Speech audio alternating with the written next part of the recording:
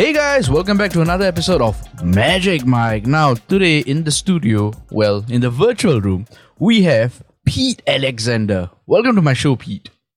Oh, thank you for having me on the show, Bharath. So, Pete, you're the host of Winning at Business and Life. Tell us more about your podcast. Sure. It's a 7-minute podcast that interviews successful business leaders.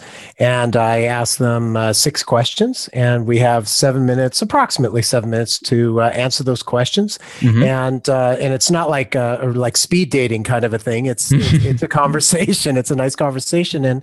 And the business leaders, they share a business insight and also something personal that the listeners get a sense of both their business sense and their personal background, and it's become very popular. Nice. And just out of curiosity, what made you do it like, a short format? Because, there's this debate where, podcast should be this length, podcast should be that length. What made you go with that short format, 6-7 minutes, knock it out? It basically fit with my book that I published, Lighten Your Day, back in 2019. And that is a book that helps people with quick and easy stress relief that only takes 1 to 5 minutes. So I wanted to, realizing that people's time is so valuable, I thought to myself, what could I do from the podcast format that would allow people to get, the listeners to get some great value, but not in a large amount of time. And so that's where the 6 questions in 7 minutes came from. Gotcha. Now, Pete, going down into the technical side of things, what is your setup that you use at first, and what is the setup that you're using right now? My setup at first, I was just using my regular laptop webcam and the microphone, built-in microphone and speakers in it. So the audio was pretty. I wouldn't say poor, but it wasn't optimal. Because you could hear, kind of like that, reverb, echoing kind of sound. Exactly. So that wasn't very, very good. And now, as I've, gone through 250 plus episodes, you learn from what works and what doesn't work. And so I upgraded to a headset.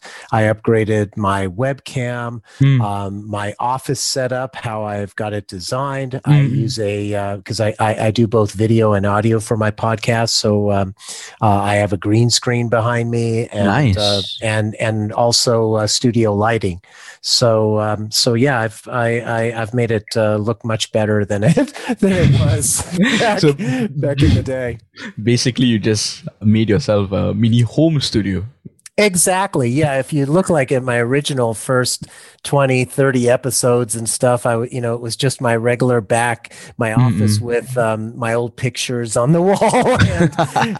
And then I got a banner because nice. I couldn't get the virtual background to work very well. So I got an actual physical background. And then once I got the virtual background upgraded, then I went with the green screen, and it just that plus the good microphone really made a big difference. Nice.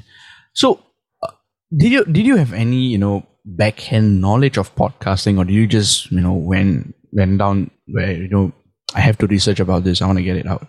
How did that approach came about? Yeah, I had no idea. I mean, I had listened to some podcasts, and what I decided to do, it actually, I didn't just all of a sudden one day say, "Oh, I want to start a podcast." What happened was, I do primarily my promotion on LinkedIn because it's a business to business podcast, and so I was there in it was late 2019, and I was looking at my connections, and I was thinking, I've got some great connections here, but I'm not doing anything to really cultivate the relationship more. And so I thought, what could I do? And then I came up with the idea to add value by starting a podcast and helping them share their message. And so I started doing that and started getting connected with a lot of wonderful people that I've met on LinkedIn through the podcast. Nice. I mean, that's a great, because LinkedIn is a place for connecting, making connections in that sense. And podcast is actually doing a very similar thing. Creating that connections, creating that conversations. Yeah, I agree with you. I mean, it's amazing. Of my roughly 250 guests, I would say that easily 50 to 60% of those I consider them my friends now. Mm-hmm. So so it's been a really great experience for me. Nice. So coming down to the app side of the podcasting, because I see 2021, there's been a lot of apps released. I mean, it'd be Clubhouse, it'd be like Descript, apps that sort of like helping the audio, or audio era, I would say, the rebirth of audio, I would say. So, what kind of apps do you use to produce your podcast? Well, in addition to the normal podcast apps that I distribute to, what I actually, I'm pretty simple in what I use. So what I do is I publish on Megaphone, and so Megaphone then distributes the audio podcast to all my major channels, and then including ones all over the world. So it's been good for that.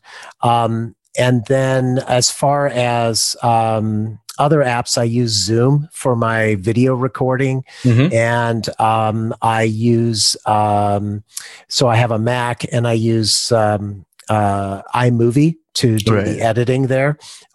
So I use some graphics software to be able to do the intro and outro. Right. So it's that's about it. And then what I've used Hootsuite.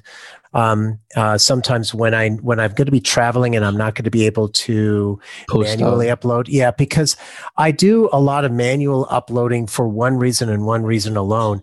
The Hootsuite doesn't allow me to tag people in the post. Right. Okay. And so, but if I do it manually, I can. And so if I'm I do it I post 3 times a week, or a new episode 3 times a week. So, but if I'm not available to do that, then I'll use Hootsuite to publish for me. So do you use Hootsuite as a form of promotional tool? No, it's strictly a publication. The promo tool is what I do is I engage my audience. I engage the guests network, basically through my network and the people who've been on my show and really enjoy how I handled them. There's a lot of word of mouth that goes on as well. No, speaking about promotion, so you mentioned word of mouth. What kind of process do you have in terms of promoting your show? I don't do any paid promotion. So basically, because I don't charge people to be on my show. So what I do is I just make sure that I've got it well distributed through the social media channels, and then it ends up organically growing from there. Gotcha. Now, you mentioned that you edit your podcasts earlier. I've been an audio engineer for over 3 years, and I know the first time I edited my show, I still remember I used it on Audacity, and I was trying to play with all the buttons, and it was confusing, but it was fun. Could you tell us your experience? How was it like editing the audio the first time, and how is it like editing audio now? That's a good question. I had the exact same process. It was like, this is horrible. I took a lot more time. I made all these mistakes, and I was trying to be a perfectionist. And now it's very fast. I probably Oh, let's see. I would say that it probably takes me 15 or 20 minutes per episode at the most to do the editing now. So, and that's that, sometimes less, sometimes a couple minutes more, but I've got it down to pretty quick turnaround time, and it works. It works, and it comes across professionally, and it works well. Nice. Now, you mentioned you use Zoom as a platform to record. Mm-hmm. Was there any other apps that came across your research, or was it just Zoom that sort of why Zoom in a nutshell? So there were a couple reasons. So I experimented with a couple other platforms as well. And what I found was that I got the least amount of issues from my guest side about getting Zoom to work. Now, that because it tends to work really cleanly with everybody's computers or their phones, and because I don't want to do the tech support. Okay. I do not want to do the tech support, and so I spend some time, depending on who the guest, the lighting may be poor, or their audio might be poor, and I'll spend a few minutes working with them on that, but that's not an issue with their Zoom. Now, of course, if their internet connection is poor, that's going to be a problem for me. But usually, what I do is I just reschedule with them if that's the case, and because I have a large queue of people to record, so I'm never worried that, oh my gosh, if I can't get this person recorded, I'm not going to have a show tomorrow, let's say. Right. It's not an issue because I have plenty of people already pre-recorded that I've got in the can, as well as probably over 100 that I have in the queue to be recorded. So I never have an issue with that if they have an internet connection, but it's just the fact that I don't want to have to do tech support. Gotcha. So it's actually making things easier, not only for you, but also for the guests. Yeah, because you think about it, most guests, they've used Zoom before. So I don't have to teach them how to do this, how to do that.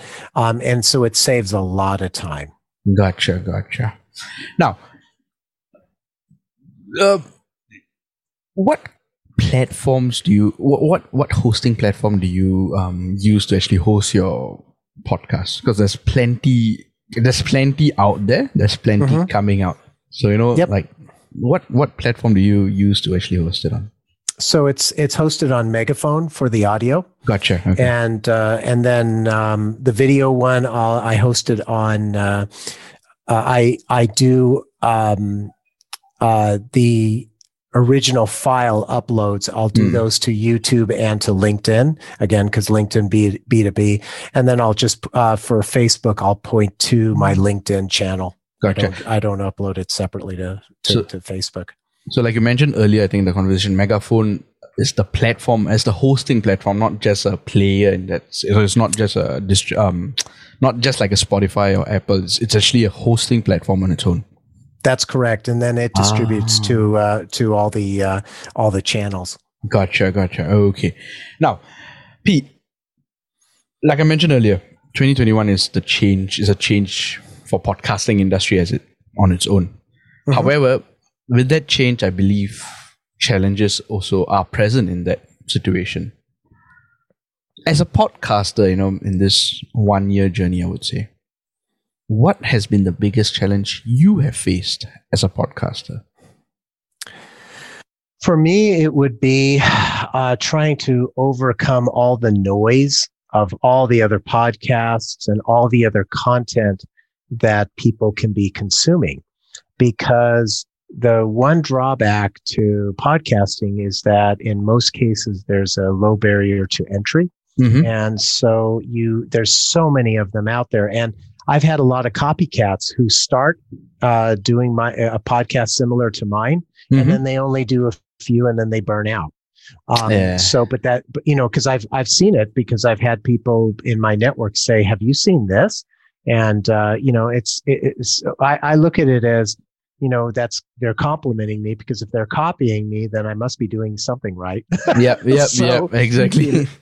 So, but you have to have a commitment to this, and you have to be willing to stick to, a consistent schedule. You have to be willing to have certain quality standards. It's amazing, Bharath, what I've found, and you probably have experienced this too, I imagine, as a guest on other podcasts, where you start scratching your head and you think, how can this host be doing this, where they either forget, that they've got you on the calendar, or or they don't show up on time, or whatever, they interrupt you constantly, all these kind of things. And so there's a lot that goes into it to make it a good podcast, and something that not only the guests enjoy and have a good experience with, but that the listeners really enjoy as well.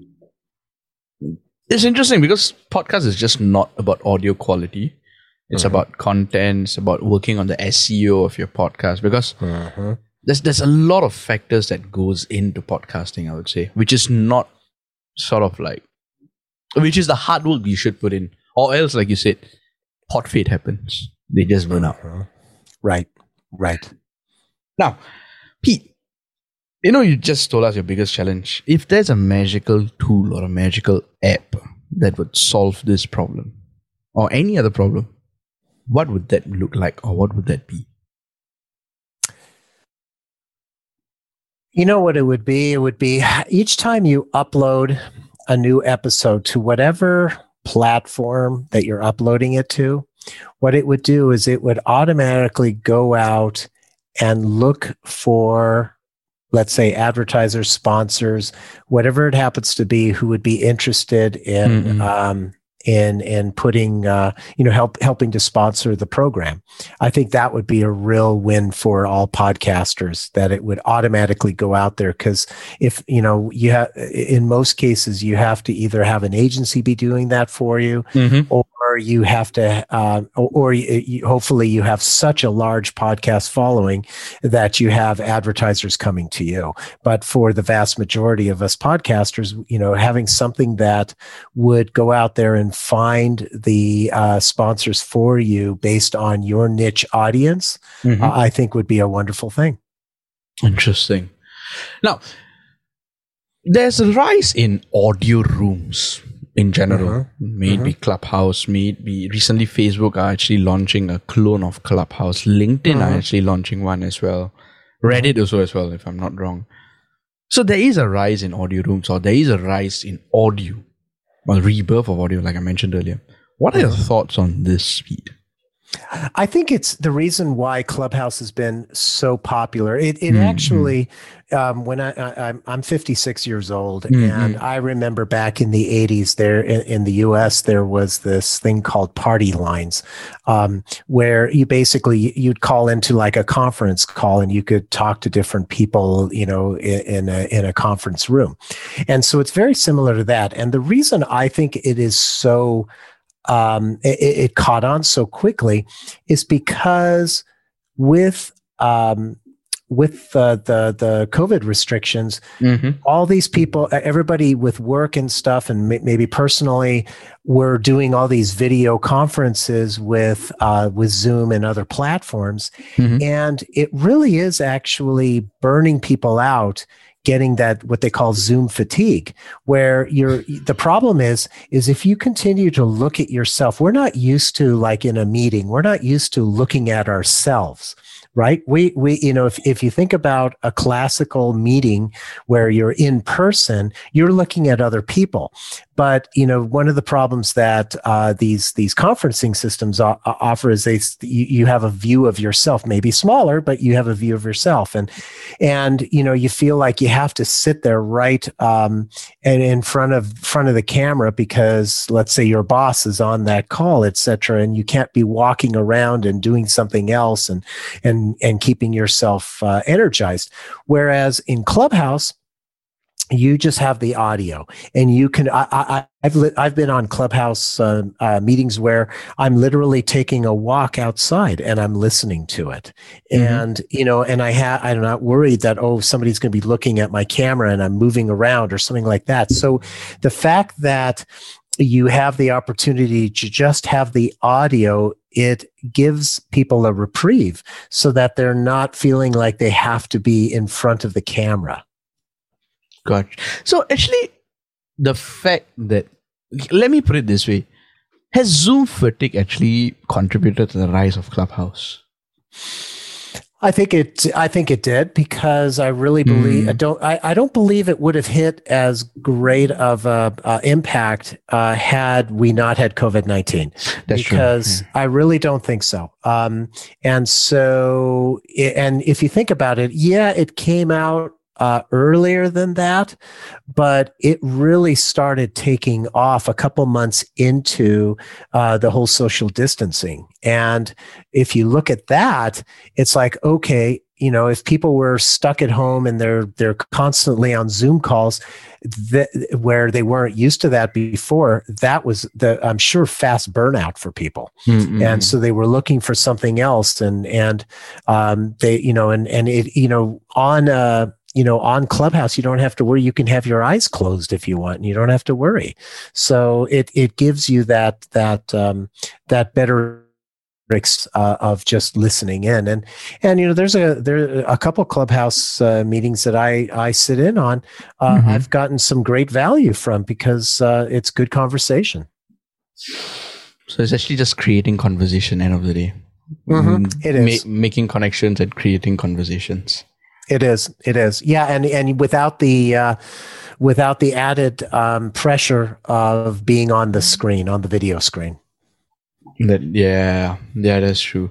I mean, COVID has accelerated a lot of things, and 2020 and 2021, this whole year, I've seen like a lot of apps coming out, a lot of audio rooms coming out, a lot of audio-based softwares, sort of like just out there in the market, and they are successful. They're extremely successful. Absolutely. I think Clubhouse, my prediction is Clubhouse will be a short-lived app. My guess is, as you said earlier, Facebook is going to be launching one, and LinkedIn's going to be launching one. And the sheer volume of users of those platforms, I think will direct a lot of people away from Clubhouse. Because I know for a fact that the Clubhouse groups that I'm on, they're all primarily on LinkedIn. So I would think, if LinkedIn does a good job, they'll pull back those people, and they'll be less likely to go to a separate app just to listen in. Plus, they didn't do themselves any favors by only allowing it for iPhones to start. Exactly. I'm an Android user, so actually I had to go out, borrow an iPhone from my mate, just try out Clubhouse, test out how it sounds like, how it feels like. I like the look and feel, but it's just on.